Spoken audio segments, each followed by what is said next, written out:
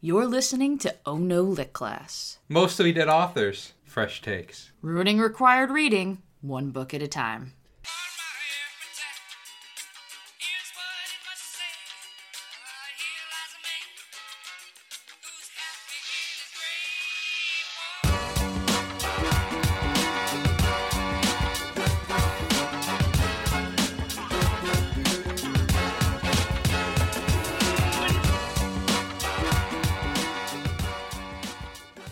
Hello and welcome to Oh No Lit Class, the podcast that says shipping Achilles and Patroclus is out, shipping Dante and Virgil is in. We're sexy literature tastemakers. Make it happen. I'm Megan. I'm RJ. And I'm Kate. You are Kate. You're Kate Bowers Willinga? Willinga. Yeah, it's a Dutch thing. Willinga. It's very good. All-around cool person and host of the podcast Ignorance Was Bliss. And you're here because we at Oh No Lit Class have realized that podcast listeners don't want to hear Shakespeare goofs or learn which author was super horny. The answer is all of them. They want to hear about crime and murder and dark and terrible deeds that actually happened in the real world. So we are now a true crime podcast, which is why we are reading In Cold Blood, Truman Capote. Now, which of the Golden Book authors are the horny ones? Tibor, whatever his name was. Oh, Tibor. Tibor was the horniest. All right. I mean, anything that Big Bird shows up in, I am certain Big Bird tells my kids all their bad habits. Big Bird is truly the horniest Muppet. He's on Sesame Street. He's on What do you Muppet. call them? Just puppets then? Big Bird. But is he a puppet if he's not a Muppet? He's a Muppet of a man. He's not a very manly Muppet. Well, he's manly enough. So we figured we may as well get someone, who's at least, as you yourself put it, true crime adjacent. That is me, right next to it. It's right there. It's just out of frame. And adding to your bona fides as your experience as a forensic psychologist, a crime brain person. Well, that's the thing, is that I don't qualify as true crime, and I don't understand that because I've actually worked with actual criminals in an actual prison, but apparently that's not true crime. No. True crime is sitting around drinking wine, talking about grisly murders, and having a giggle. Yeah, it's tragedy porn. It is, and we're going to talk about that, Yes. and it's going to be great. So, In Cold Blood is considered one of the most masterful literary nonfiction crime novels, as well as an early pioneer of the genre itself. And so, did you guys have to read this in school? And we're going to start with the most obvious one. Hell no. No, never, ever. When are we going to get to the novelization of Face Off? Never. I read that one. So did you read it, like, in school, or just, like, on your own, or? I read it in school. Yeah, but not until my doctorate. Oh, okay, wow. I think my brother was telling me he was very excited for this episode. He didn't read it till college. I remember it was one of like 3 summer reading options that we had in high school, actually. And I didn't pick it because it was about real life murder, and I was and continue to be a giant baby. It's pretty bad. I mean, in terms of just this is, you talk about sort of pioneering a field. This is pioneering murder porn. This is it. This is sort of the first big tragedy porn book that's out there. It's pretty explicit. It is pretty explicit, but what I think is more interesting about it than like the crime itself, having, read articles and seen movies about the whole deal and things, and now that I've actually read the book, I feel like the story surrounding it is more interesting than the book itself, however well written it is, because it's such a wild premise that Truman Capote, fantastically gay author and playwright, hears about these brutal murders in rural buttfuck Kansas and is like, I must know more. And he goes there, he brings his BFF, Harper Lee, on the grounds that she's pretty Southern and also not gay, although, as we discussed in our To Kill a Mockingbird episode, which I think is episode 25, at least sexuality is a bit of a gray area. But I digress. He then, with the speed of a modern true crime podcaster, we're just going to be picking on him the whole time, he quickly loses journalistic objectivity and gets way too involved in the goings-on to the point where many say it affected the contents of the book itself. He may have fallen in love with one of the murderers, although that, as far as I know, remains just a rumor, along with another potentially even wilder rumor that he refused to testify in defense of the accused on the grounds that if they were convicted and hanged, it would make for a better ending, which, fuck, dude. This is why, okay, this book is one of the examples of why I am not true crime. I could be. I could do that. It's gross. That's my clinical formulation, is that it's great because it really, as much as he sort of dwells in like what the fields look like and, you know, whether it rained or not, and, you know, though he couldn't just say it rained, right? He had what the early on, it's like the second page of the book, he talks about droughtless beneficence. I'm like, dude, you could just say, it rained that year. Got it. But anyway, he really dwells on the nastiness of the crime, but specifically from the criminal's point of view. And I don't like that. Yeah, it's something, and it would definitely have like a massive influence on, you know, that genre of literature that was to follow. But I think the biggest thing is kind of separating fact from fiction is a very difficult business in this book, and the way that Capote makes it more so by how he chooses to like present and frame things. Like you said, that so much of it is kind of from the murderer's perspective. And I'm probably going to spend more time talking about that stuff than like the actual fucking book. I'm right there with you. Like the book just gives a springboard for this idea of the lowest common denominator. And it's more interesting as far as the masses are concerned to talk about the bad guy and the grossness and the mean, horrible ickiness of it all than it is to focus on the impact, not so much on the people because, you know, spoiler alert, they're dead. But see, everyone listening, sorry, the family sorry. is dead. They're super dead. Well, now you just ruined it for I'm everyone. so sorry. RJ.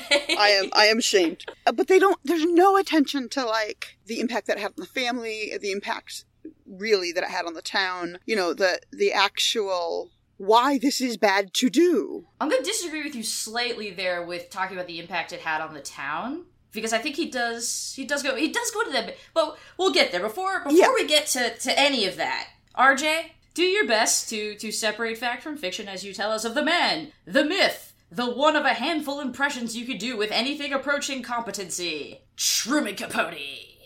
Oh, so he wasn't born Truman Capote. Oh. He was born Truman Struckfist Persons. Then he was born on September 30th, 1924, and died August 25th, 1984. What an ominous year. Not 1984. So True was born in Nolens, home of the Saints, Big Nays, and Big Daddy. Big Daddy? Yeah, not that Big Daddy. I'm talking about the one that stole Ralph Wiggum from Regular Size Daddy. That Big Daddy. Wow. Amplified. Amp it up. I mean, I guess we haven't had a deep Simpsons poll in a while, so I guess I'll give you that. That might be one of my favorite Simpsons characters, the old Big Daddy. So True was born to Lily Mae Falk, a 17-year-old girl at the time, and salesman Archelaus Persons. Archelaus? Archelaus. Okay, it sounded like you were saying Archelaus. Archelaus, like a fucking Greek-ass name. Yeah, Persons. Great first name, last name. Yeah. Something, yeah, I know, right? You can't always get both. I always have a hard time with last names that are also nouns. Like, be a name. Don't be a noun. So, Persons. Anyway, sorry, go. I kind of like that, though. There's your t-shirt there. To be a name, don't be a noun. I mean, commit. So when he was 4, his parents divorced. So Lily Mae was a hardened 21-year-old with a 4-year-old son and no man. Aww. So she moved with True to live with her family in Monroeville, Alabama. Monroeville was home to about 1,000 people at the time and had a population density of about 90 people per square mile. So it was pretty rural. One of his mother's relatives True took the strongest liking to was Nanny Rumbly Falk. Excuse? Nanny Rumbly Falk. These names are amazing. They sound like they're made up for like a fucking Capote or like To Kill a Mockingbird or something like that. These are fantastic. He said of this lovely woman, whom he supposedly loved very much, quote, "Her face is remarkable, not unlike Lincoln's craggy, like that, and tinted by the sun and wind." Pure love and poetry. Hey, Megan, have I told you how you remind me of Lincoln's suppleness lately? You know, not lately, and I've been feeling very neglected. That's almost gross. Like, supple is apparently one of those words I don't like. Supple's like moist. Yeah. Yeah, I recently watched Daniel Day-Lewis and Lincoln, and the whole time I'm thinking, Megan! I've been told. Mm-hmm. You son of a bitch. While in Monroeville, True met a gal by the name of Harper Lee. Lee decided to turn True into a character in her novel To Kill a Mockingbird. True was Dill. Well, because she turned literally everyone in her life into a character in To Kill a Mockingbird. You can go back, listen to our episode on To Kill a Mockingbird, but quickly, Dill was Jim and Scout's Biffle. He was also unloved by his parents and was raised by his mom's relatives. All this sounds quite familiar. How queer. Speaking of, True was known for marching around with a dictionary and notepad in hand starting at around the age of 5. That's adorable. He moved on from defining words and things onto writing fiction by the age of 11. His shit was solid and hard-hitting. It got him the nickname Bulldog, which probably had nothing to do with that mug of his. Probably. Probably. Although it's really funny to think of that being attributed to him in his adulthood. Just a feisty little bulldog. This opens up a debate. Which bull was or is the better writer? Bulldog or Pitbull? Who has given us such poetic lines such as, God damn it. Look up in the sky. It's a bird. It's a plane. Nah, it's just me. Ain't a damn thing changed.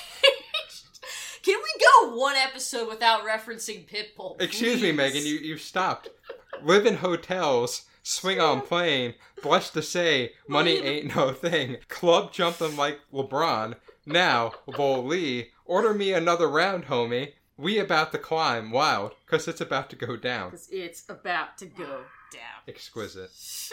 You need to do one of those, you know, those games that they have where it's like, was this said by like, was this Truman Capote or Pitbull? That was like, that quiz where it was like Shakespeare or drill from Twitter. And some of them were a little hard. So yeah, but Pitbull or Capote? Yeah, which one? Who's the better artist? Oh, God. You know, if I'm at the club, Pitbull. Hey, we never got to experience Truman Capote at the club. You don't know that. He doesn't seem like he has those club bangers in him. I know DJ Kate has a couple of choice quotes from the man. Well, not so much, quotes, but sort of the phrases. Okay, so was this Pitbull or Capote? Timber! Yeah, that versus droughtless beneficence. Yeah, I think I remember that line where he's like, I sweat magnificence, droughtless beneficence. Wow. Or he did talk about it at one point. Which one is this? Still no sign of Dick. I mean, it could be either. Mr. 305. I'm saying, steep and swollen grain elevators. Only one of these gentlemen is referred to as Mr. Worldwide. I'm just saying. It's a hard one. Tawny infinitude. Oh, my boy's got attitude. Tawny Right? infinitude. I mean, Dale. it's not. One of them's also bilingual. As far as I know, the other one's not. You don't know whether or not Truman Capote was bilingual? No. Well, that's a failing on your research part. Could have been. All right. No evidence of it. Please, for the love of God, take us past Pitbull. Can I ever really do that? No. So True began submitting his writing to competition for children when he was around the age of 12. Now, this might sound impressive, but he was beating other tykes. I could beat 12-year-olds, too. But if he was also a 12-year-old, it's impressive. You're a grown man. How the fuck do they know how old Why do you I am? want to beat 12-year-olds in a writing competition? Maybe I'm just a hard-boiled street kid with street smarts. Why don't you? If you want to beat children, go play Fortnite. Anyway, beating the other tykes mattered a lot to True, who said, quote, I was writing really sort of serious when I was about 11. I say seriously in the sense that, like other kids go home and practice the violin or the piano or whatever, I used to go home from school every day and I would write for about 3 hours. I was obsessed by it. Imagine if he lost. I don't know. Pitbull might not have had the mentor he wound up having in spirit. Oh my God. You never know. You never know. Was Pitbull alive in 1984? Yeah, because he's like, we looked up the other day, what is it? He's like only like 38 or something. Yeah, so He was there. He's a rough goddamn 38. Capote might have actually been his mentor. Whoa. Mm-hmm. Deep. Let's see. When was Pitbull born? Oh God, we're doing this again. We did this like literally an episode or two ago where we looked up Pitbull's age and went, huh? Yeah, he was born in 1981, so... See? Yeah. He was a ripe old 3. There's 3 years to get a lot of training in there. I hate this. He had the mantle passed down, and we're going to talk about he might actually have a piece of Truman on him. Wow. Oh, we're going to get to this. Apparently, and no one except me in this room knows. Nope, but I guess we will. So in 1932, Mama True met a man by the name Capote. Jose Garcia Capote. The two of them married. He adopted Truman, and Truman was anointed, or reanointed, Truman Garcia Capote. I'll take that over Streckfus Persons any day of the week. Definitely an improvement. Now, new Daddy True wasn't perfect, however. He was charged with embezzling, and the family lost all their money as a result of the prosecution. The family hung around in New York a bit longer before moving to Greenwich, Connecticut. There, True attended Greenwich High School. He wrote for the Greenwich High School newspaper, The Green Witch. Ha, ha, ha, ha. Double thumbs up, man. True's formal education ended when he was 18 and finished up high school after the family moved back to New York. After graduating, he worked as a copy boy for The New Yorker. He said of the job, not a very grand job, for all it really involved was sorting cartoons and clipping newspapers. Still, I was fortunate to have it, especially since I was determined never to set a studious foot inside a college classroom. I felt that either one was or wasn't a writer, and no combination of professors could influence the outcome. I still think I was correct, at least, in part, in my own case. He was fired from the job because he pissed off Robert Frost. Deservedly so. That's amazing, and So, I love it. Here's the story, and how it goes. Capote and Frost just so happened to be staying at the same inn in Vermont at the same time. Frost was giving a reading of his poetry, and the manager of the inn cajoled all the guests to attend, including True. Well, True was feeling ill and declined. The manager wouldn't take no for an answer, so True went and sat in on the reading. In the middle of the performance, True got up and walked out, wanting to go back to his room. Apparently, this led Frost to throw his book over True's head and yell something along the lines of, "Who do you think you are? What's a Truman Capote anyway?" Just because he wasn't feeling well and had to, bow out? Oh, True says he wasn't feeling well. We don't know That's the entire story. That's Anyway, word got back to the New Yorker, and they cut ties with True, who was just a copy boy at the time. Capote said of Frost later in life that he was, quote, the meanest man who ever drew breath, an old fake dragging around with a shaggy head of hair, and followed by pathetic old ladies from the Midwest. Wow. Where were the pathetic old ladies that followed Capote from? The coast. Yeah. the Hamptons. That is amazing. That is a very good story. I thought it was going to lead somewhere very different. Like, if he was sick, that, he went there and he threw up on Robert Frost. Got up and walked out, and Robert Frost threw a book at him. How fucking insecure can you get, Robert Frost? So, after that job, Truman focused on his short story writing. He wrote continuously, which led him to winning the O. Henry Award in 1948, when he was 24. Is that... Wait, that's a candy bar. It is. It's the gift of the Magi guy, and it's also a candy bar. And did we research that there was no affiliation when we did our Christmas episode? Oh, yeah. Sadly, you do not win an O. Henry bar when you win the O. Henry Award. To be quite honest, I'd settle for Three Musketeers myself. Yeah. I know. You suck out the nougat like a weird little hamster. Oh my god. I am totally not assessing you forensically right now. I just want to be clear with that. She absolutely I like the is. creamy center. You nougat. are the worst. So, True had his work published in Harper's, Mademoiselle, The Atlantic Monthly, and The New Yorker. Given his successes, True was accepted to Yaddo. Do you know what Yaddo is? Not a fucking clue. If you don't know Yaddo, which, here's the thing, You Megan. didn't even give Kate a chance. Kate might know Yaddo. I have no idea. No, don't give Kate a chance. Kate's got no idea. I use my forensic skills to assume. Please, assess in reverse. All we are saying is don't give Kate a chance. So, if you don't know Yaddo, which, here's the thing, Megan, has nothing to do with my favorite Star Wars characters, Yoda and Yaddle, surprisingly enough.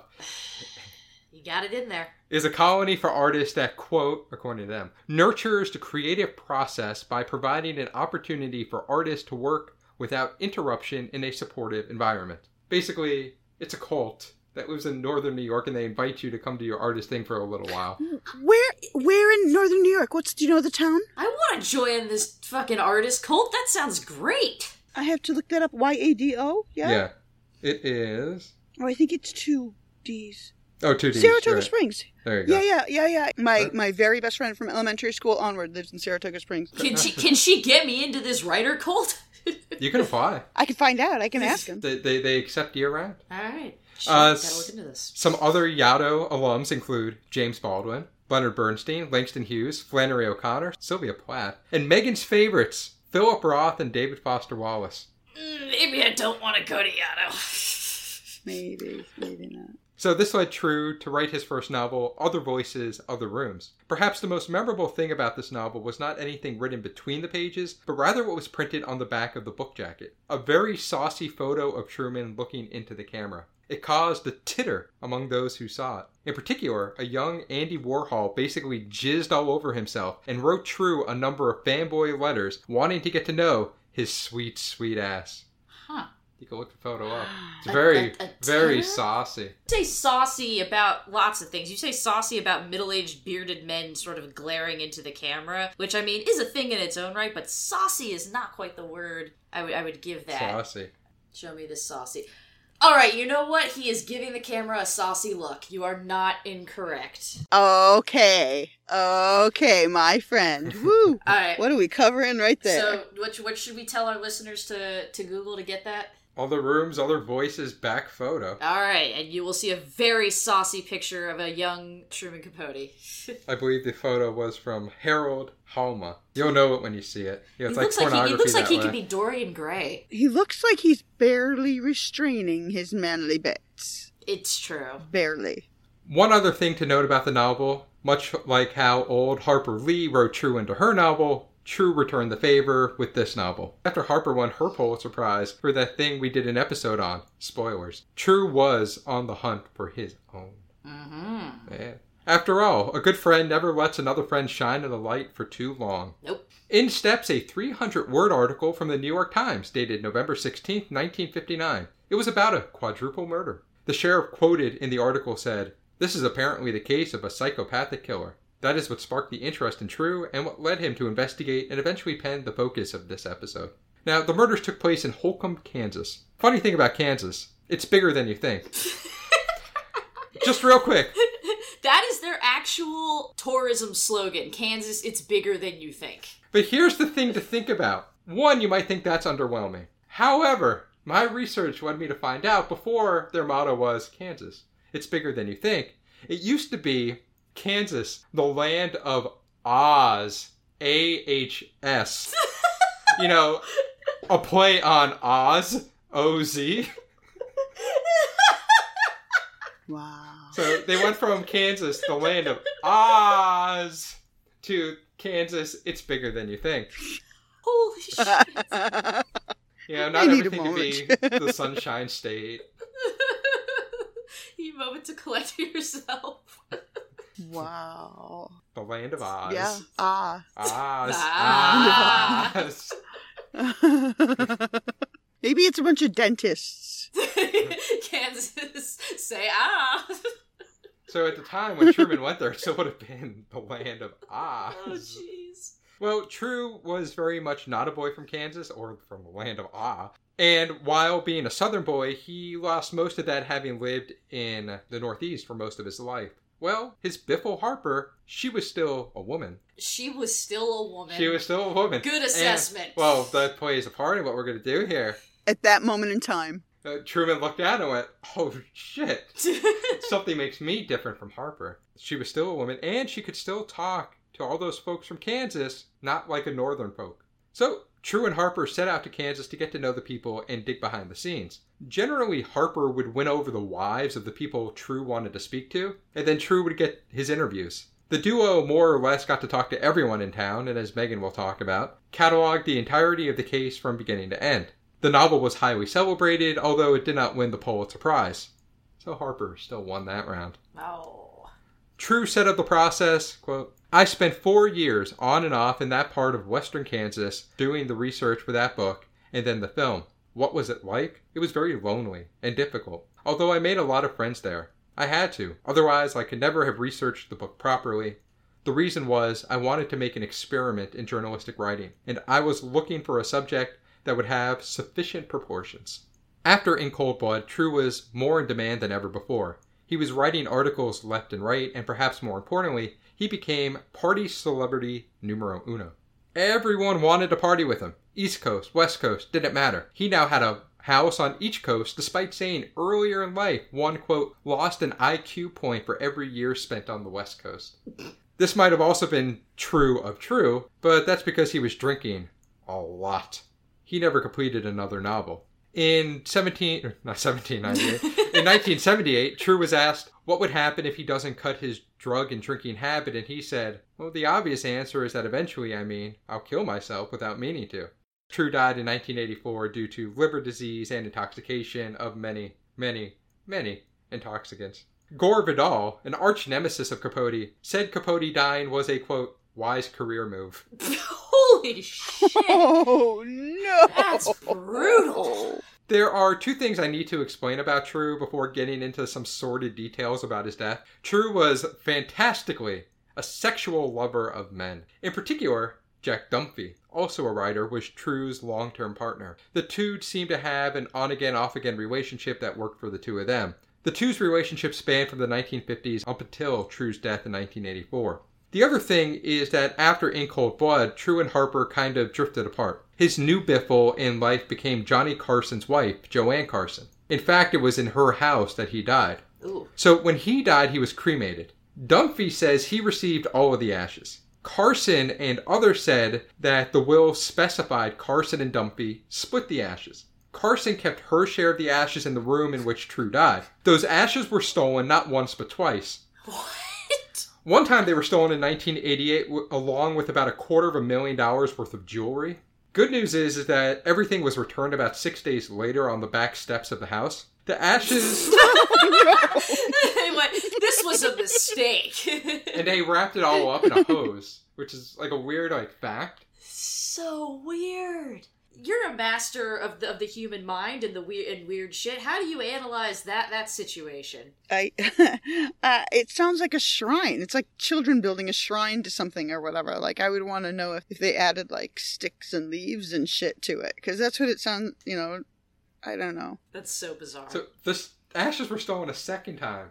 This time, the thief was caught taking the ashes to a play based on True's work entitled True. I'm going to take the ashes to go see a play. Yeah, I think they'll enjoy it. The thief was caught with the ashes in the theater. Oh my god. In 2013, the producers of A Breakfast at Tiffany's revival invited Carson and the ashes to the show.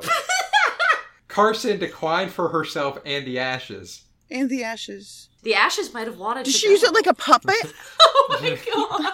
She just said, no, me and the ashes are not going to get on the plane to come to the Breakfast at Tiffany's revival. Bring your +1. We have plans. Truman's ashes. So in case everyone doesn't know, I didn't mention it earlier, the reason why it's Breakfast at Tiffany's, Truman wrote the short story. Well, yeah, I guess you didn't explicitly say that. Yeah, he wrote the novella. In Dunphy's side of the tale, Dunphy passed away in 1992 and was supposedly buried with all of True's ashes. Which is the true tale of the ashes?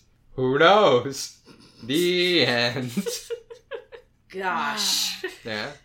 That is wild. It is. I mean, how would you know? Legit. Like, okay, my dad just died and we got his ashes. And it's not like they're labeled. I checked the container to make sure like it was my dad's name on the outside of the container. But legit, inside, it's not like... How do you know? Those are Truman's ashes, all right. But I'm saying you add like a handful of kitty litter and you're like, look, I have twice as many ashes now. Oh my god.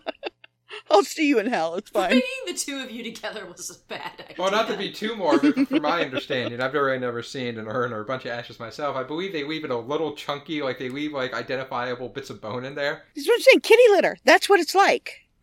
There you go. Kate has first-hand experience and can tell you.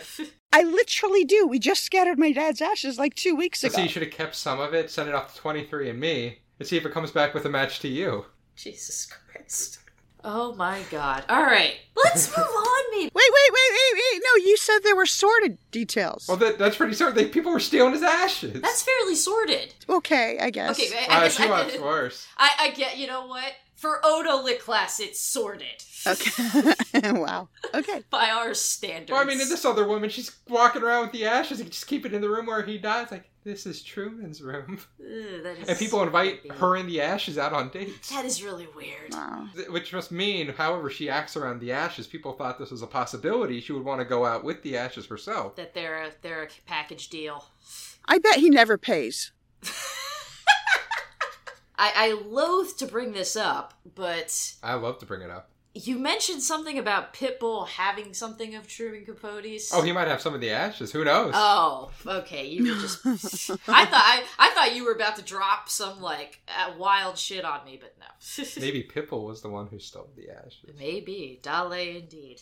Look, it's me and Bulldog. Pitbull and Bulldog. Oh, A limited God. event. With whom you truly share a world full of happiness with someone. Hey everybody, it's Megan. Hope you're enjoying this trip down Crime Alley, which is the name of a dangerous crime street, I guess. I don't know, I didn't really think that one through. This episode is brought to you in part by our wonderful, beautiful, amazing patrons, of which we don't have any new ones to announce for this episode. And I'm definitely not going to internalize that to mean that I'm a bad person and a terrible failure. Nope.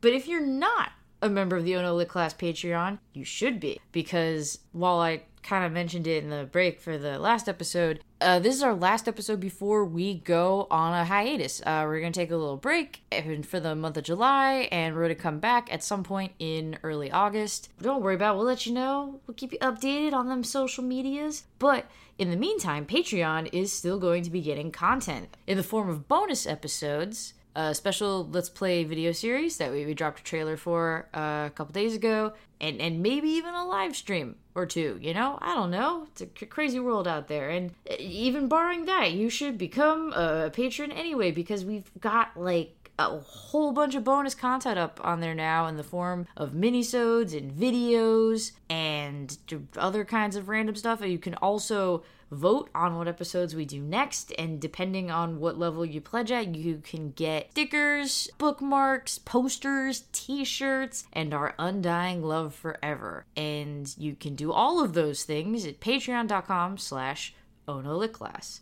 So remember what they say, absence makes the heart grow fonder, and you could spend this break getting really, really fond of us. Okay, you can get back to the episode now. Okay, so before we get to the main action of the story, I feel like it's necessary to point out some of the framework. So not only is it a non-linear narrative that like jumps back and forth, it's also got multiple narrators, which is sort of weird. There's like the main omniscient narrator that is essentially Capote, although it's not written in his voice or anything like that. Like there's no, and then I, Truman Capote, went and did XYZ. He talks about the journalist. Yeah, there's no first-person narration from him. But then we also get scenes narrated from the perspective of various people involved in the events, including one of the murderers. Because of these shifts of form and style, some scholarly types claim that it's technically a postmodern work, and I don't even want to deal with that shit, so let's get started. Let's roll. The book opens with a moody description of sad, isolated, rural Kansas. Land of Oz. He's not a realtor, for sure. Like, there are not people flocking to this town based on his description. No. Once the scene is set, we meet the Clutter family. Herb is a wealthy wheat farmer with a depressed wife named Bonnie and two teenage kids, Nancy and Kenyon. They're fairly boring, but all-around nice people and well-respected in the small town of Holcomb. After that, the scene cuts to Perry Smith, a young man having breakfast in a cafe 400 miles away. We learn that Perry is physically disfigured with crushed up legs from an old motorcycle accident and is in pain pretty much all the time. He's at the cafe waiting to meet with former prison pal Dick Hickok, who says he's got a sweet crime planned that will get them lots of money. Perry plans on running off to Mexico afterward. He's got grand plans. Until the Clutters all get murdered, Capote regularly swaps back and forth between the family and their killers in the time leading up to the actual event. We shoot back to Nancy Clutter, who's confiding to her friend Susan with her current, biggest problem, that she's dating a boy named Bobby Rupp, but she can't tell her dad because they're Methodists and Bobby's Roman Catholic. My God. Their God. Their God. The only important thing we get from this is that Nancy is very sweet and beloved by everyone, which will be important to keep in mind when she dies a horrible, terrible death, because then you will be very sad. Back at the cafe, Dick finally shows up with hunting gear and a shotgun that he stole from his dad. Dick lives with his parents as part of his parole, but left the house like, hey, Mom and Dad, me and one of the guys I was in prison with are gonna have a fun sleepover in the woods or something. Don't question it. If anyone asks for me, I'm definitely not off committing crimes. Okay, bye. And I'm gonna go get money from my sister up in Fort Scott, and that's really what's going on. Don't ask. Thanks. Then back to the Clutters for what is essentially just some dramatic irony and intense foreshadowing with Bonnie being depressed because Bonnie had like this intense postpartum depression that kind of never went away and feeling like her children don't need her and that she's like a ghost. It's like, it's really said that she feels like a ghost and it's like, Truman, must you?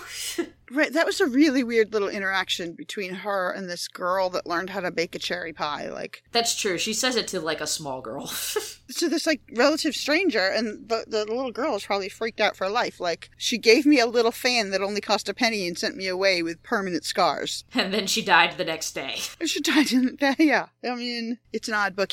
Truman does not understand as much as he brought Harper Lee along, he does not understand the feminine mind in the 1950s in Kansas, for sure. Like he talks about how perfect and brittle women are.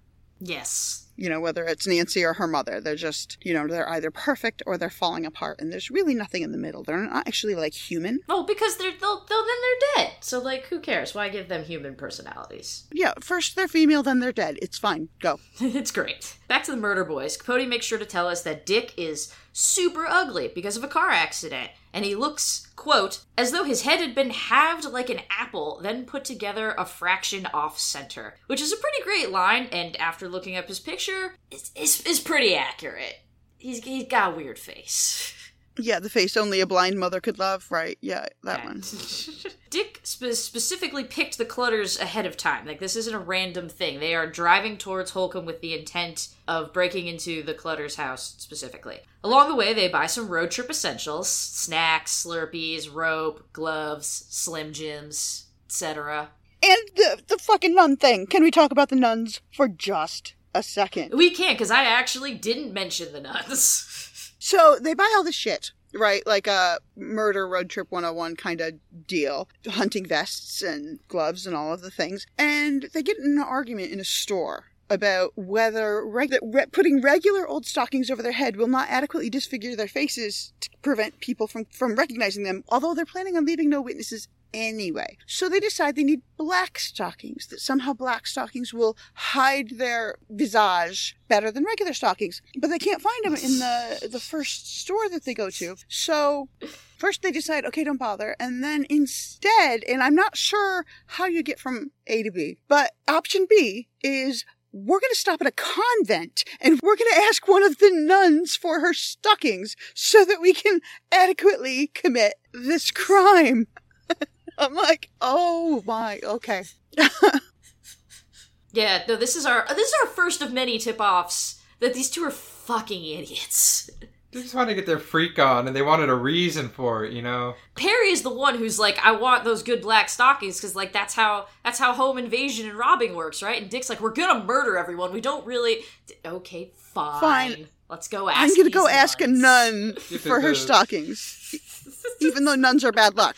By the way, nuns are bad luck. Okay. Nuns are bad luck.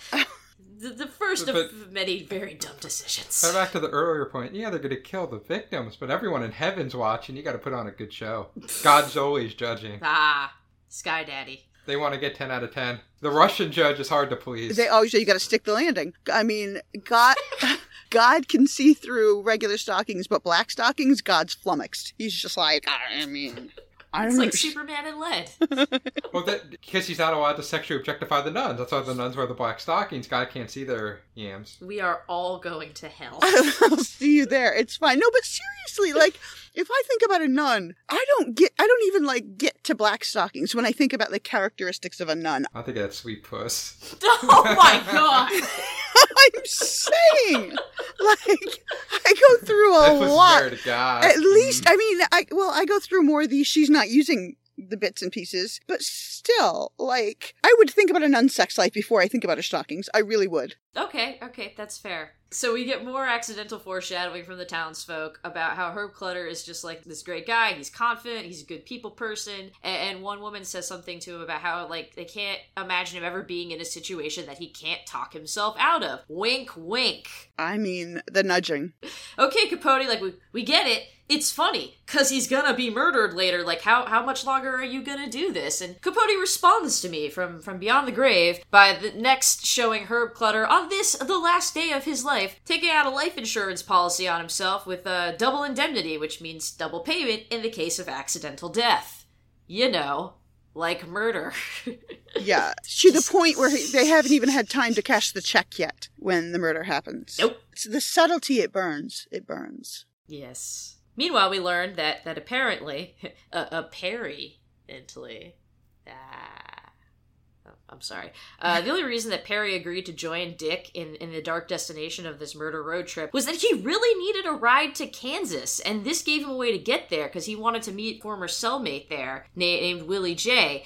And Willie J believes that Perry has like this deeper spiritual worth and can like turn his life around, and I'm not as optimistic as Willie J, not just because I know what happens later, but because surely there are easier ways to hitch a ride to Kansas that don't involve murdering an entire family, like spring for a fucking bus ticket, my god. Ass or grass, Meg, everybody pays. Yeah. Ass, grass, or murder. Or murder.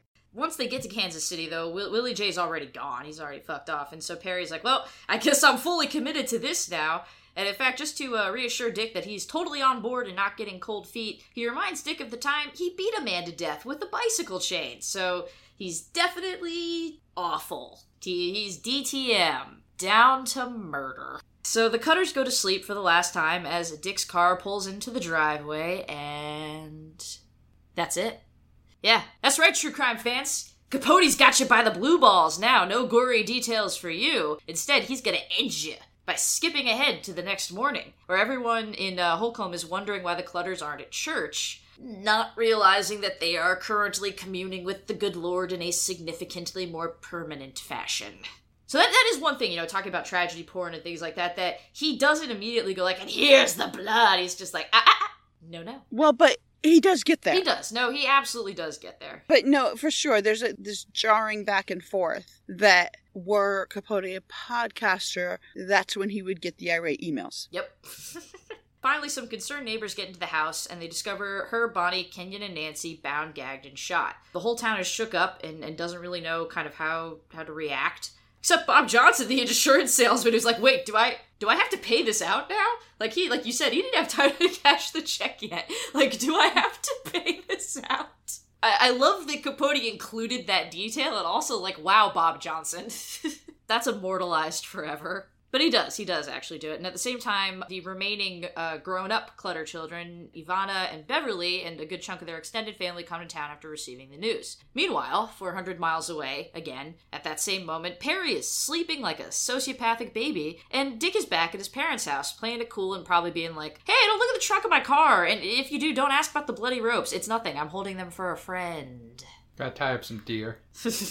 Just found them at the side of the road. It's fine. It's a good thing I had the gun because they tried to attack me and I shot them. Yep. The ropes. The ropes. Dangerous ropes. I saw them and I went, ah. We are in Kansas after all.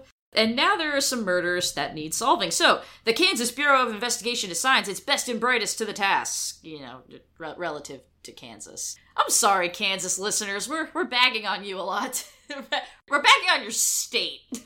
When you're doing the whole Kansas thing, you know who's from Kansas is sort of the original true crime dude in television documentaries as well, Bill Curtis.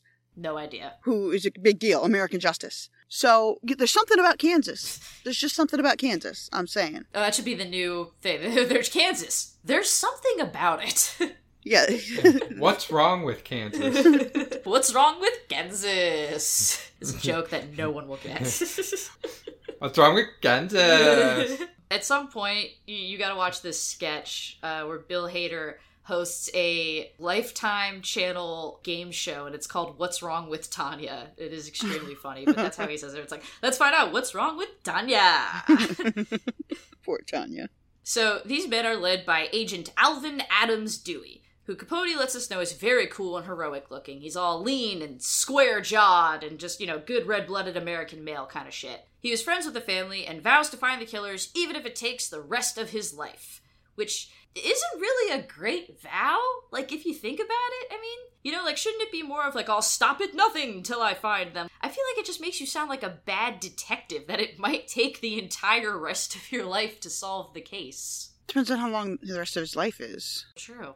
So, the brutal murders quickly become national news, drawing reporters and journalists from all over the country, including a tiny, flamboyant, fabulously gay one, although he's not specifically mentioned. Dewey makes a point of avoiding them. Well, most of them, but we'll address this later, and holds himself up with all his notes and clues to try to start figuring things out, which is complicated because there doesn't seem to be any motive. Everyone liked the clutters okay, and it couldn't have been a robbery because whoever did it didn't take any valuables with them.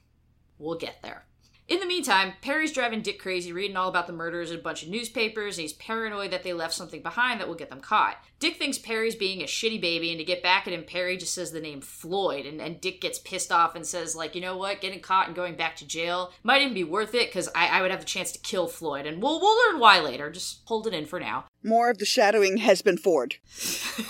Shadowing has been thoroughly forward. We get the Clutter's funeral and the town being all shell-shocked, and it's the innocent days of leaving all your doors unlocked and your pants down and your bathroom door open are over, and neighbors can no longer trust each other, and people start, moving out because they just can't stay there anymore. So in that way, he does kind of talk about the effect it has on the town. It fucking ruins the... Oh, what's the name of that? The Andy Griffith Show town? Mayberry. Yeah, that Mayberry, folksy kind of feel. Well, that's the thing. So he does the immediate sort of shocky, they don't know how to cope with it bullshit, but he doesn't stay with the ripple effects that go out in a bigger sense, and he stays with the murderers in their ripples. That's true. He spends way more time in the murderers' ripples. So White Flight happens because of the two M's, murder or minorities. You are not wrong. It's true. So Capote then devotes a considerable amount of time to following Dick and Perry around as they flee Kansas and head towards Mexico. Perry has a moment of wow, we murdered 4 people. We must be kind of fucked up, huh? And Dick's speak for yourself, I'm perfectly normal. And then he purposely runs over a dog with his car. That's not a joke, that's just what happens in that sequence. That dog might have had rabies. Yeah, might have had it coming. Then we get a lot of backstory about Perry's childhood, which was full of abuse and neglect, and we learn that most of his other siblings have all killed themselves. We're told that Perry is very sensitive, and everyone in his life seems to think that after getting paroled, he really could have turned things around instead of immediately joining another ex-con in a plot to murder an entire family. Whoops. Especially when part of the criteria of his parole were stay the fuck out of Kansas. Which actually, that may be another motto, is stay the fuck out of Kansas. Kansas, stay the fuck out of it. I don't know how you pour it on Kansas. There's way worse states. I know, there are, but it's just really fun to bag on Kansas right now. Capote spends more than 20 pages on Perry's backstory, and what a special boy he is. And you can kind of decide on whether there are reasons for that, because we had that whole rumor that Capote was, super into Perry. But on the other hand, there is something to be said, in terms of examining it sociologically about, here's this guy who had literally everything stacked against him since birth, that he's making this, or trying to make this statement about nature versus nurture, and the way society kind of abandons people who grow up in, poverty and terrible situations in the foster system and all that stuff. But also, he really thinks Perry's pretty. It's tough. Well, that's the thing, is he really dwells a lot on, masculinity and the depths of it and what makes you a man and what it takes to be hard and strong and a dick and all of the things. But he doesn't quite commit. He does a lot of description without a lot of depth. He does a lot of building up in terms of Perry didn't have any choice because his childhood was so difficult, and what are we going to do, and poor baby. And then he makes a big deal out about how Perry made some very conscious decisions to do what he did because he had a job at, and I think was it Oregon or Idaho or... Idaho, I think. Yeah, but he's out there, and then he makes several choices, and, whether it's I'm going to go join this crime, or I'm going to go try and meet my buddy, or, all of these things, where, again, Capote doesn't commit. Is it nature? Is it nurture? True, yeah. He's not really out to push any sort of argument just to be it's there. Yeah. I feel like he stays on the surface when it comes to, did he have any choice in the matter, or was he just bad? Right. And I think that's when you're dealing with true crime, like, that's a really important fence that you need to get on. You make a decision. So in the meantime, Dewey's got fuck all on this case, and he scours the house for clues, and the best he can come up with is the killer must have been someone the family knew very well, and their motive was revenge against Herb Clutter. Because reasons. Nailed it. 10-10 detective work. Meanwhile, Tweedledee and Tweedledum run out of money in Mexico and come up with the fantastic plan to just go back to Kansas. Can't see what could possibly go wrong with that. You're back to another logo, right? Kansas, what could possibly go wrong? And Dick's just like, yeah, like we basically did the perfect crime, and like, where's the last place someone's gonna look for murderers? Right in the place where they did the murdering. It's genius, and while we're there, we'll pass some bad checks, and I'll write my actual legal name on them, because this is a very smart thing to do. A couple of criminal masterminds right here. But enough about them for now. It's time to learn about this Floyd dude from before. His full name is Floyd Wells, and at the start of the third section of the book, Floyd is serving time in the Kansas State Penitentiary, reading a newspaper article about the Clutter murders and realizing he has severely fucked up. You see, before he landed in jail for theft, Floyd had done some work for Herb and thought he was a generous boss and a good dude all around, which I guess is why he kept bragging to his cellmate at the time, Mr. Dick Hickok, about how Clutter had a big ol' safe full of cash in his house, just with, like, tons of money. And Dick was like, cool, I'm gonna take that money and murder them. And Floyd was like, yeah, sure you will, like, JK lol. And then Dick did in fact do that, and now it's oopsie daisy accessory to murder.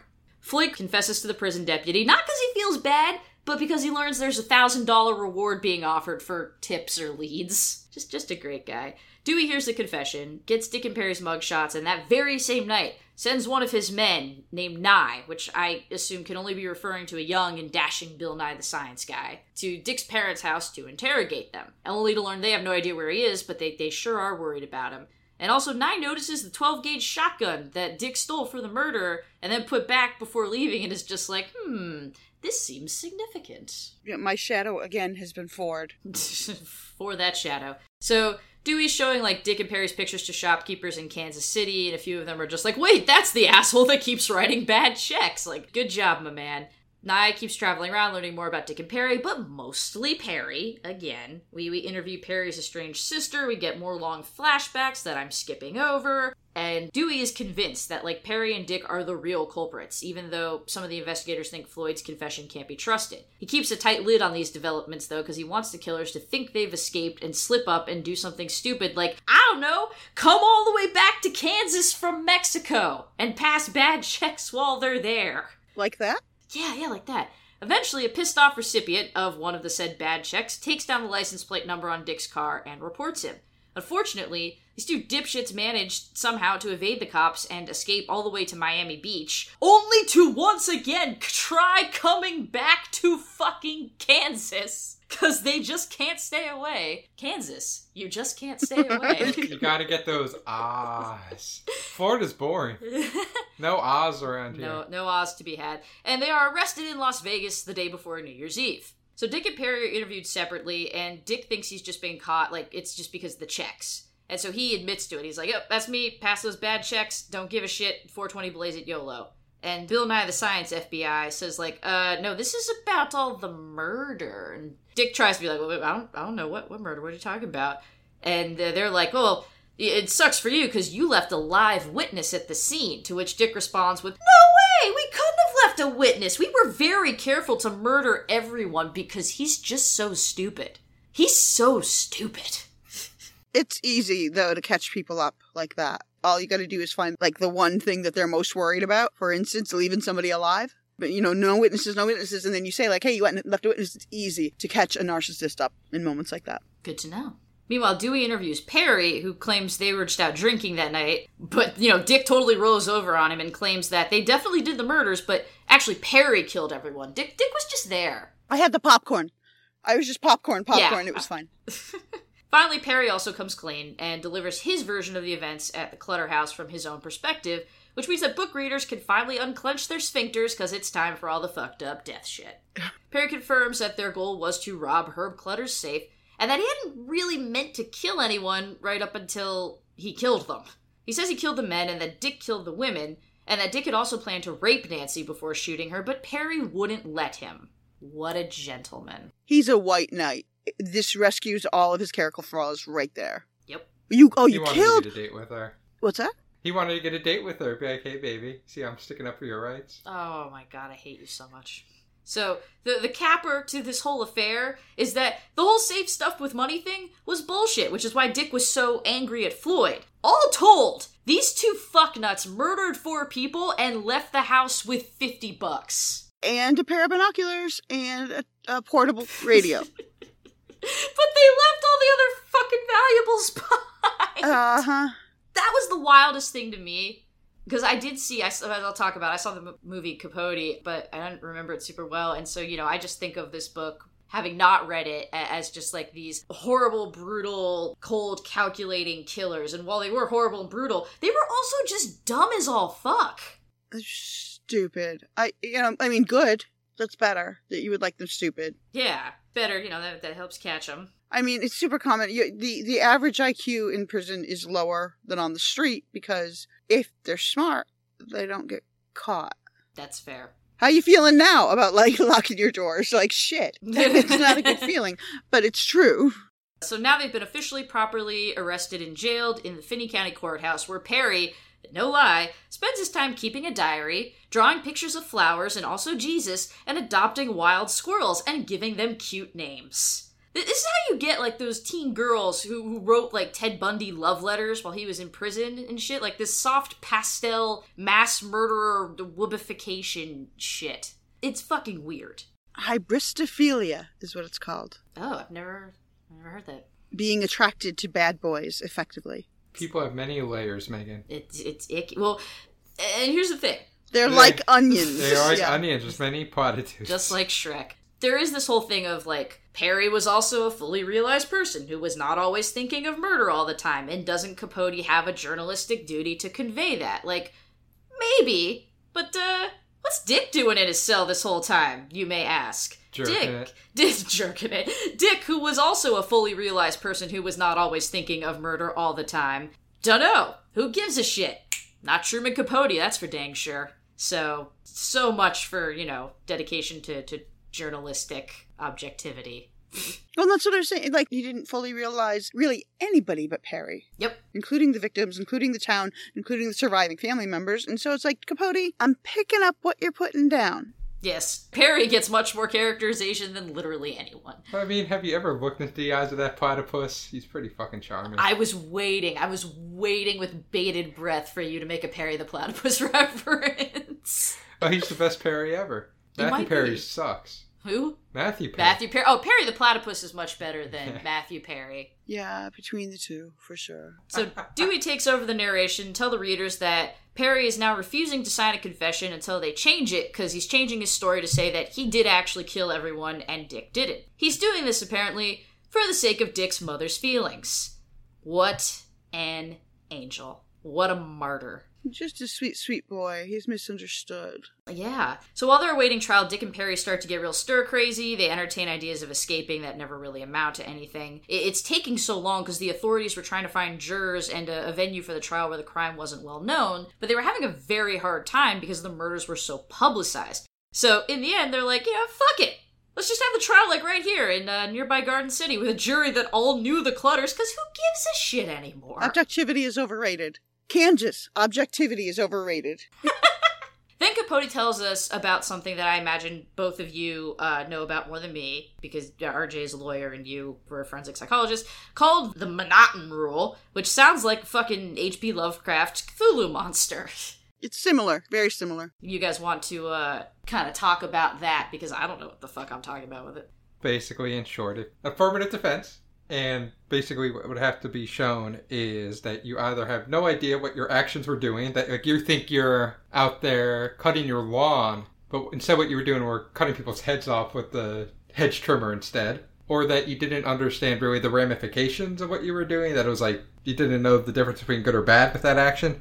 And so that's kind of what you have to prove. That's a lot of what I did. That's competence to stand trial. And there's sort of two versions of it in the States still now, but the Monoton Rule is from the 1800s. Yeah, 1843. And it has to do with, it's not knowing right from wrong. not being able to work with your lawyer, not being able to understand the basic roles of people in the courtroom.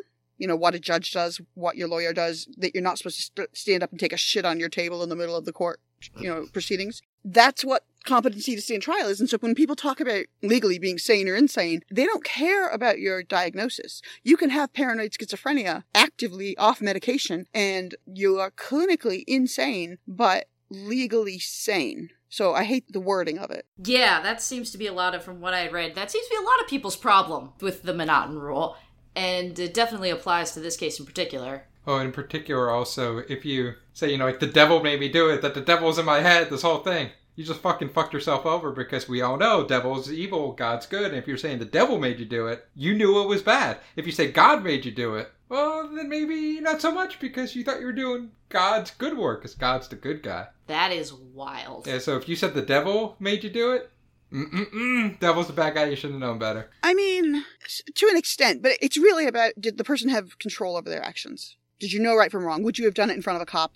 So the boys are deemed under the Manhattan... I say boys, they were men. They were like 30 years old. They're deemed under the Manhattan Rule as sane enough to stand trial, and so they do. They go before the court and talk about how much their lives sucked, and to be fair, Perry's life objectively sucked considerably more than Dick's. Although Dick says every bad thing he's done is the cause of getting a concussion in that car accident, and that after it happened he got divorced, started drinking, became a pedophile, the usual stuff that follows a concussion. Not a car accident every time. And so they bring forth evidence, pictures of the scene, the bodies of the Clutter family. Floyd testifies like it's just a shit show for our hapless murderers. Afterwards, Perry's visited by a different former prison buddy who's now reformed and religious named Don Cullivan. Don is convinced that he could save Perry's soul, but Perry's like, nah, I murdered all of them. I'm not even sure why I did it. And Don's like, but you feel bad about it, right? And Perry's like, no, why do you ask? And he tells Don that he and Dick even joked about it right after. And Don's starting to have second thoughts about this whole thing. And Perry says, hey, I mean, soldiers who kill people in war don't lose sleep over killing people. They even get medals for it. And breaking into a family's house and killing them all is exactly the same situation, obviously. Then he makes the slightly less bonkers point that all the citizens of the county who are super horny to see Perry and Dick executed are also 100% down with and presumably have no remorse about the idea of murdering a couple people. And I mean, there's still a lot to pick apart there, but it's better than the soldier thing at least. He's an idiot. Perry's just an idiot. I mean, professional opinion. They're both real dumb. Yeah. My professional opinion, he's an idiot. Then we get a bit where the court psychiatrist is conflicted because, per the Manhattan Rule, the two men know what they did was wrong, and so he can't elaborate any further because it's irrelevant. He just says, like, yep. But even so, he has a couple of, like, things that, he's not sure about because he's pretty sure Dick has, like, severe brain damage, which might explain some things. And he suspects that Perry suffers from intense paranoid schizophrenia, although he isn't able to evaluate them fully because that's not in what he's here to do. It's exactly. That's what I'm saying. Forensic work is boring. Clinical psych is fun, but forensic work is frankly boring. So there's a lot more grandstanding and trial antics, but in the end the jury deliberates less than an hour before declaring them guilty and sentencing them to death. Perry is sad because his pet squirrel will miss him. I bet Nancy Clutter would find that sad too if she hadn't been fucking shotgunned to death. So then things get real tedious because they get a stay of execution to get an appeal for a new trial, and so things drag on for quite some time. Perry does a hunger strike, Dick tries to start a letter writing campaign. 2 years pass, they get another trial, it lasts all of 10 seconds, then they're back on death row for another 3 years, until finally, April 14th, 1965, 6 years after the murders, Perry and Dick are hanged. Dewey recounts that watching Dick hang didn't really bother him at all, but when Perry did, he looked like a pathetic little wounded animal, and Jesus Christ, Capote, like, can we not? Please, can we not? The final scene of the book entails Dewey several years later visiting his mother's grave. By happenstance, Nancy's old friend Susan is there, and she tells Dewey that life has gone on in the ensuing years, and that she's in college now, and Nancy's sweetheart, Bobby Rupp, eventually married someone else. Dewey watches her leave and wonders what Nancy would look like now if she had lived, and then he walks home. The end. It's an odd ending. It really is. It's a super odd ending, and here's the big thing about it. It's completely 100% made up. Despite years and years of Capote insisting to the contrary, a lot of this is fiction, which I think is fairly well known at this point, but was quite a bit, controversial at the time. So yeah, that final scene, completely fucking made up. Even Capote finally admitted that eventually. And I get why. Like, you need something to kind of tie things up, put some kind of thematic bow on everything. But not necessarily all the fudging of facts is for the sake of, like, manufacturing drama or other reasons that, like, biopics or other dramatizations will change shit for, like, thematic reasons. Sometimes he just got shit wrong. Like, there's a great quote from a New Yorker article that's called Capote's Co-Conspirators by Patrick Radden Keefe. And this quote contains an even better quote within it. Quote, Capote didn't help matters by announcing that he found the presence of a tape recorder or notebook intrusive when conducting interviews and preferred to rely on his own recollection of what his sources said, which doesn't seem terribly reliable. Sometimes he said he had 96% total recall, and sometimes he said he had 94% total recall. George Plimpton joked after his death. He could recall everything, but he could never remember what percentage recall he had. It's awesome. Also, 4% of what he forgot was the other 2%. So then we get into these things of, like, people speculating about Capote's relationship with Smith. Was he kind of in love with him? A theory that the descriptions of the dude within the book definitely lends itself to. Or was he cozying up to him in an attempt to create a better story, to, get inside Perry's head so he could use that stuff in the book? Neither option is super great. And it's not accurate. Like, he didn't succeed in getting inside Perry's head. It was very much like this romantic projection of an anti-hero. Yeah.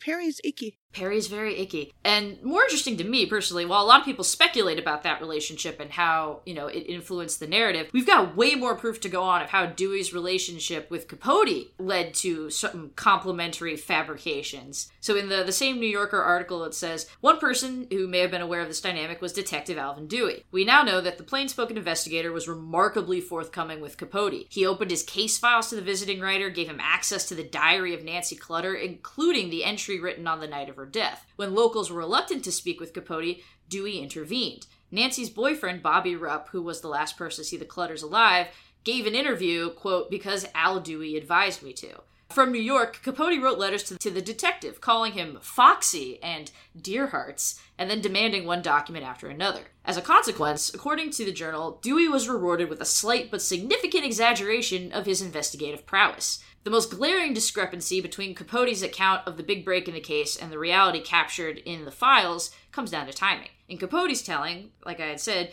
Dewey sent his investigator Nye to the Hickok house on the night he received the tip to, go question them and stuff. In reality, he waited 5 whole days. And according to the official investigation, even after Floyd identified Hickok as the killer, Dewey obstinately clung to the erroneous theory of his own, that the murderer was some local with a grudge. So because Dewey, was so helpful in getting Capote access to all this stuff, Capote paints him as this, much smarter, more proactive guy than, he really was. One of the things in the book that just doesn't ring true, remotely, is so Herb Clutter is killed in the basement, his throat is cut, and then he's shot. I think he's shot. But his throat is cut twice, one by each guy, that's the theory. And he's found on top of a mattress box, like a cardboard box that a mattress came in. And they're in the middle of the interrogation scene, and Perry says so, that this is why the mattress box is on the floor, is to give him this little bit of comfort, because they march him down to the basement and there's no safe anywhere in the house, and so they tie him up and they leave him there when they go check the house. And Perry says, I felt bad about just having him lay down on a cold concrete floor, so I saw this big cardboard box and I put it on the floor for him to lay on. And there's this moment in the book where there's this significant pause and eye contact between investigators, because Dewey somehow knew that it was for his comfort and nobody else believed it, and now they know. And I'm like, bullshit.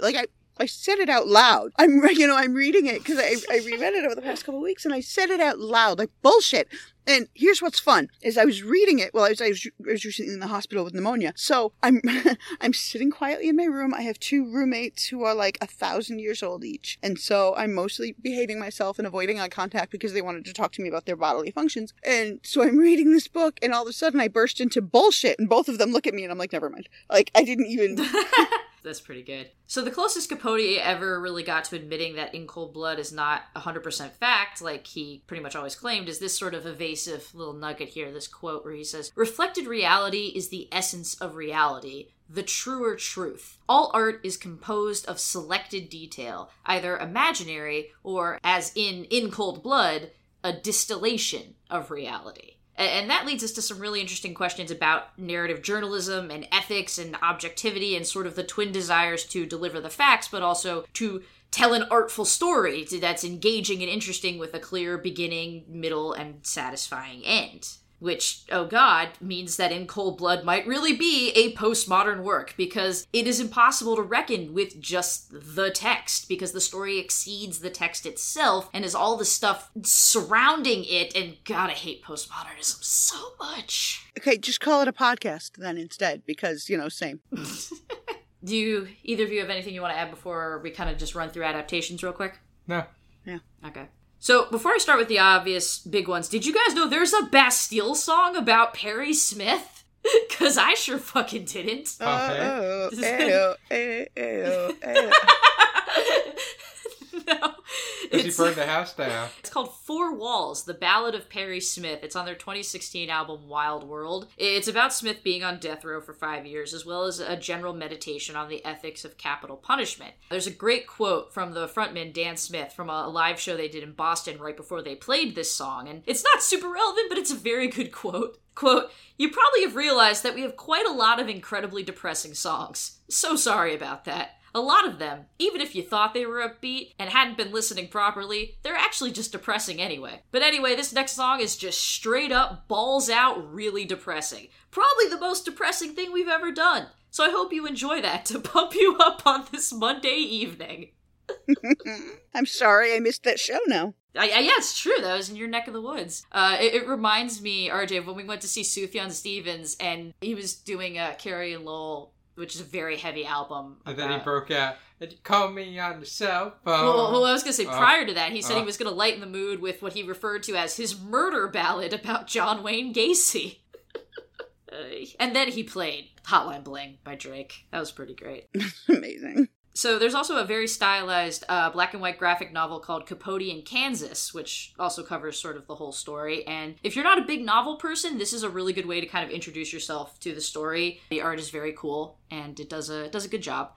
So, to the major players. In 1967, it was adapted into a film by Richard Brooks that was nominated for 4 Academy Awards. Brooks worked pretty closely with Capote, and he was obsessed with authenticity to the point of casting actual residents from the town of Holcomb, as well as literally filming at the Clutters family farm, which seems kind of fucked up to me. This is also just 2 years after the 2 men were hanged, that they're like, let's do this movie, my guys. Which just seems kind of wild. He ignored studio demands to cast Paul Newman and Steve McQueen as the leads, instead going for relative unknowns, including Robert Blake as Perry Smith.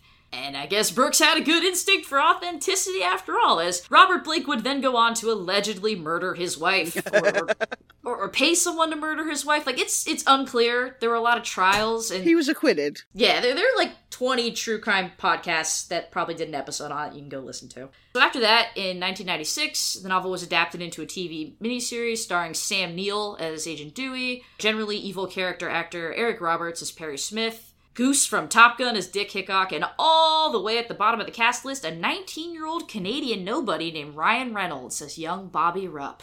It's considered pretty good.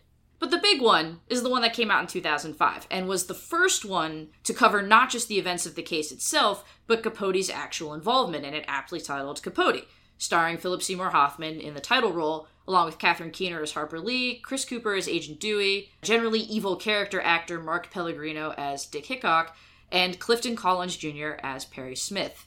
Clifton Collins Jr., most recently seen by RJ in The Mule. Ah, the mule. He's the one in the cowboy hat who shoots the cartel leader, Andy Garcia. Ah, shit, what a movie.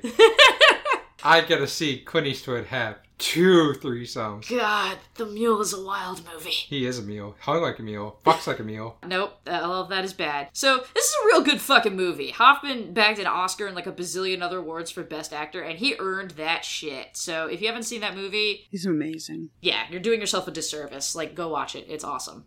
And then, just 1 year later, another adaptation was released called Infamous, which I had never heard of. And I don't think anybody else did, except you, RJ. Yeah, I saw it. Because it had the bad timing of coming out 1 year after Capote. Yeah, but that's Toby Jones. It does. It has Toby Jones as Capote, which is good casting. Like, the casting is intense. It has Daniel freaking Craig as Perry Smith, and he's unrecognizable. They give him, like, brown contacts, and it looks really weird. Like, he doesn't look like Daniel Craig. Lee Eyebrows Pace as Dick Hickok. Sandra Bullock as Harper Lee. Jeff Daniels as Dewey. And Sigourney Weaver, Gwyneth Paltrow, and Isabella Rossellini as various others. So it's a pretty fucking stacked cast. Critics were pretty split on it, but the general consensus seems to be that it was good, but not as good as Capote, but that might have just been because Capote came out first. Gotta win that race. Yeah. And that's all for adaptations. You know, because no one ever talks about Sharkquake. What? What? Sharkquake? Yeah, Sharknado beat it out. Who can talk about Sharkquake when Sharknado came first? Exactly. Also beat Sharkcane. That's a perfect equivalent to draw. Sharkageddon. GeoShark. God damn it. All right. Independent Shark. Shark has fallen. So that brings us to the part of the show that we always get to. We'll start with you, RJ. Hey, RJ. What's up? In Cold Blood. Yep. Good or bad? I tend to like my blood warm. Ugh. Creepy motherfucker. I mean, I would say good. It did launch 1,000 genres. Well, no, it launched one genre, but 1,000 things within the genre. It's all that face, you know. Yeah, that saucy face. That saucy Even face. though that saucy face was not on the back cover of In Cold Blood. But it was out there. It was in the zeitgeist already. Ah. People knew. That's all you have to say about that. Good. Okay. Enjoyable. Good movies. I'll go next. We'll save Kate for last. Hey, Megan. Yeah. Truman Capote's story about the land of Oz and the things that happen in them. Yup.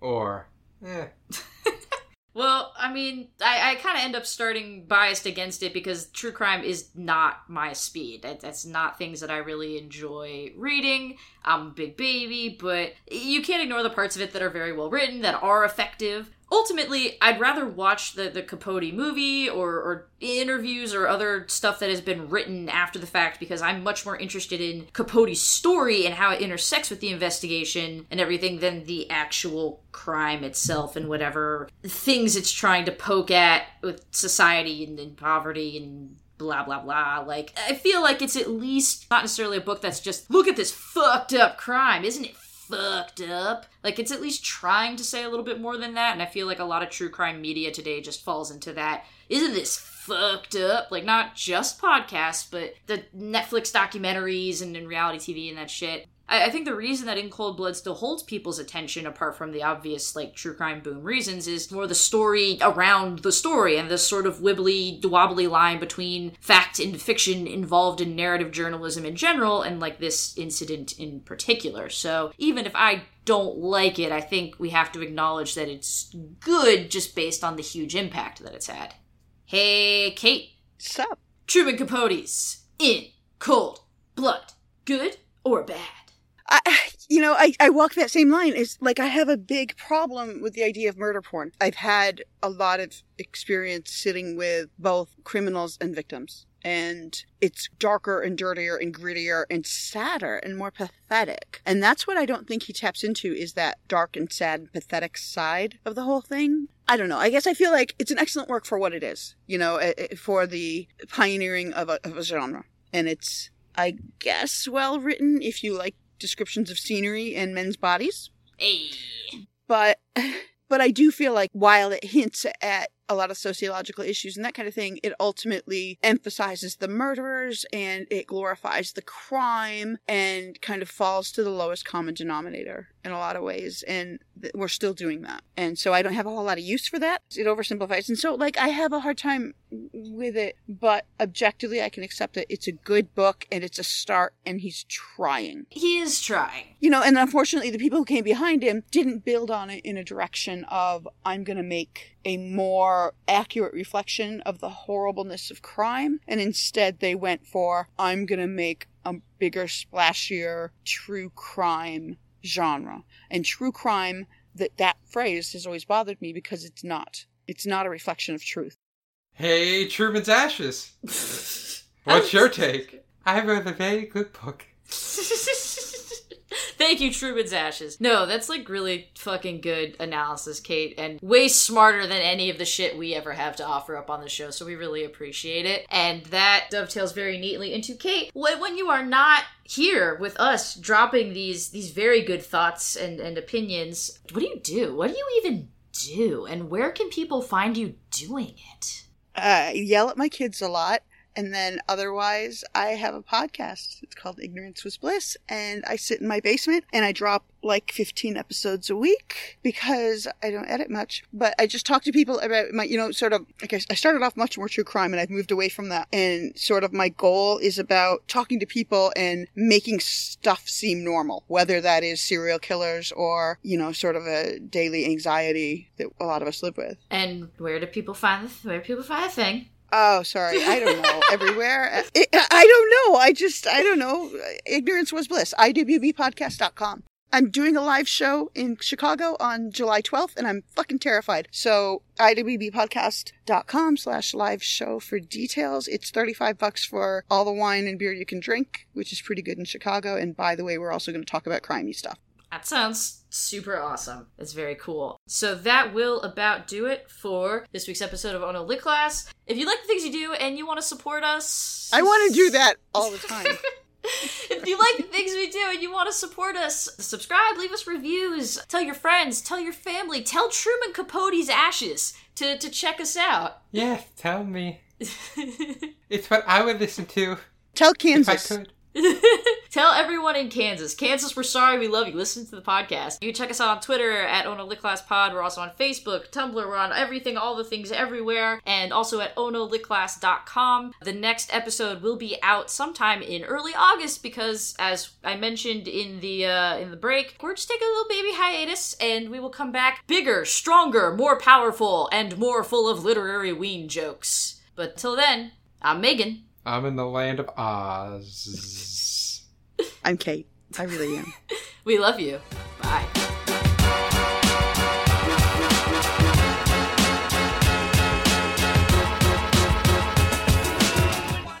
All right. You never done a line of Bulldog? That sounds like a weird street drug. Yeah. That's what I'm saying. Like, it's not that fine. The ashes are not that fine usually. You can't snort them. Oh, somebody could. Truman Capote probably could have snorted his own ashes, but that's meta. Wow. Is that like sucking your own dick? No. No, it's like snorting your own ashes. Those are totally different things. Yeah, get your shit together.